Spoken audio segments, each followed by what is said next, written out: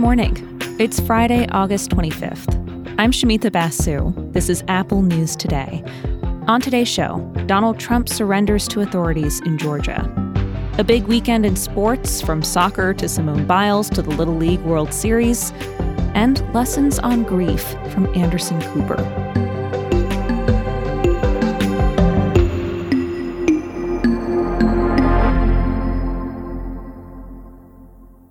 But first, new data shows that the number one cause of death for children in the United States is not car accidents, drug overdoses, or cancer. It's guns. Deaths of children hit a record high in 2021. More than 4,700 kids were killed by firearms in the U.S. The Washington Post has an overview of the study. Nearly 2/3 of the children killed by guns died in homicides. Almost 30% died by suicide. The death rate for Black children increased the most. Researchers noted the connection to growing racial and socioeconomic disparities. Higher poverty levels are correlated with higher gun death rates. The report confirms that 2021 was the second year in a row where guns were the leading cause of death among children, and early data shows 2022 is likely to continue that trend. A pediatric trauma surgeon and the lead author of the study calls gun violence one of our chief public health crises.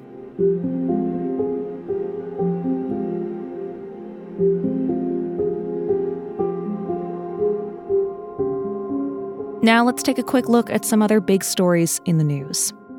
Former President Donald Trump's election interference case in Georgia is moving forward. Yesterday, he turned himself in to Fulton County authorities and is now free on a $200,000 bond.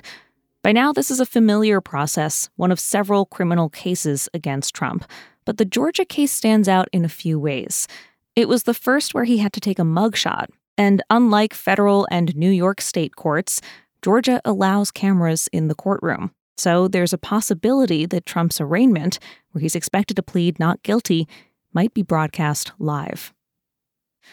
More now on the deadly crash of the plane believed to be carrying Yevgeny Prigozhin, head of the Wagner mercenary group. The Wall Street Journal reports that preliminary U.S. government assessments say this was an assassination. They rule out a missile attack, but the crash could have been caused by a bomb on board or sabotage. Officially, the Kremlin has denied that Russian President Vladimir Putin ordered an assassination of Prigozhin. Putin did appear to confirm Prigozhin's death, speaking about him in the past tense. He called him someone who made mistakes, a person with a, quote, complicated fate. And in Hawaii, Maui County is suing Hawaiian Electric. It alleges that the utility company failed to maintain its power equipment during a windstorm, causing the recent wildfires on the island. It also says the company should have cut power when warnings came about high risk of fires. This was America's deadliest wildfire in more than a century. At least 115 people are dead and hundreds unaccounted for. The flames caused an estimated $5.5 billion in damage.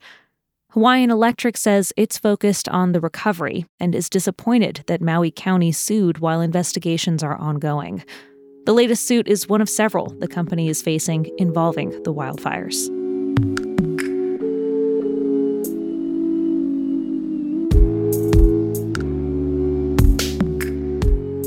We're going into a huge weekend in sports, with plenty of options for fans. Take your pick. What do you want to watch? Everything from gymnastics to football to baseball to soccer is on this weekend.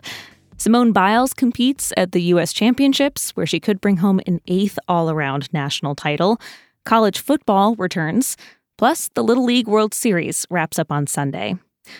Also, on Saturday, we have Lionel Messi making his regular season debut for Major League Soccer's Inter Miami. Taylor Twellman is the lead announcer for MLS Season Pass on Apple TV and a former pro soccer player himself. We caught up with him. He says he is having the best time seeing Messi play in the U.S. so far. It's been the most insane 4 weeks of my broadcasting career. Now, I've been doing this for about 13 plus years. And I've seen in sports, one person kind of take the world by storm. Michael Jordan, Tiger Woods, Muhammad Ali, and now in this sport, it's Lionel Messi. Twellman tells us coaches and players are ripping up their game plans now that Messi's in the picture, but there is a careful balance to strike. The moment you start thinking too much, Lionel Messi and Tata Martino, they've already won. And so that's the most intriguing part for me as a former player, now as a broadcaster, is when I talk to the opposing coaches, general managers, presidents, even owners, overthinking, over pontificating about Lionel Messi and his impact. He's already won the game because he has got you second guessing everything. Twellman says he's not betting on Inter Miami to make the playoffs because Messi will need to rest at some point. They've got to be mindful of that. But my word, if they get into the playoffs and win 2 trophies, I'll put that up with anyone else in the history of sport of the greatest turnaround in less than 12 to 16 weeks. It's truly remarkable.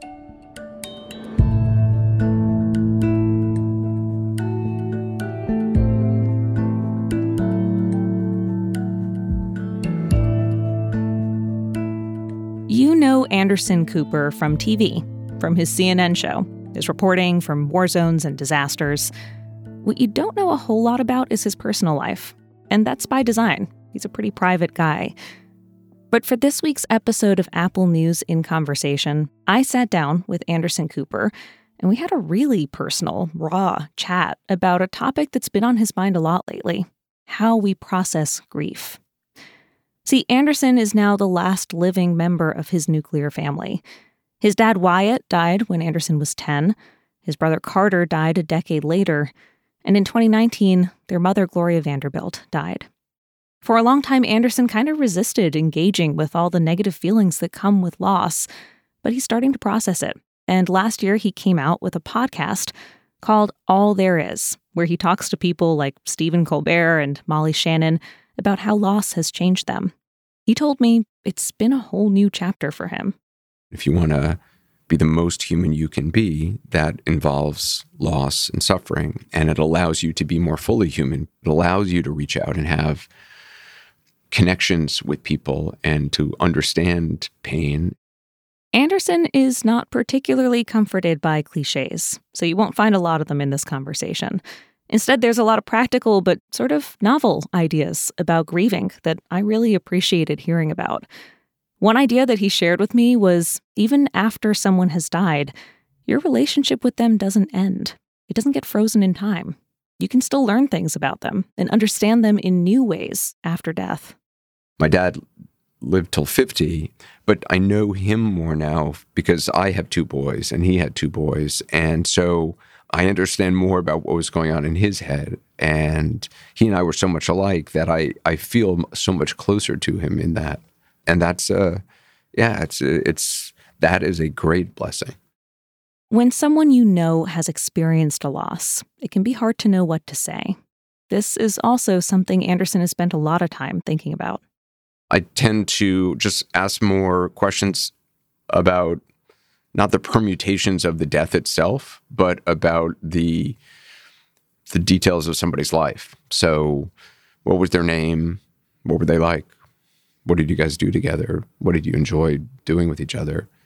One of the things somebody pointed out to me, and it's absolutely true, is rarely does anyone ever say their name. And rarely does anyone ever ask their name. And I think, to me, that idea of asking somebody the name of their loved one, to me, that's become really important. I'll say for me, this episode felt particularly difficult and relevant. Just 2 weeks ago, my father-in-law died. He was such a sweet and loving presence in our family.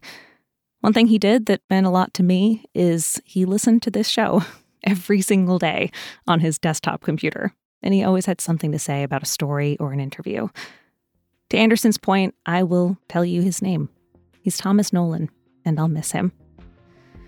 I am taking a little time off to rest and recharge. You'll still hear me on In Conversation while I'm away. My full interview with Anderson Cooper is out now in the podcast app.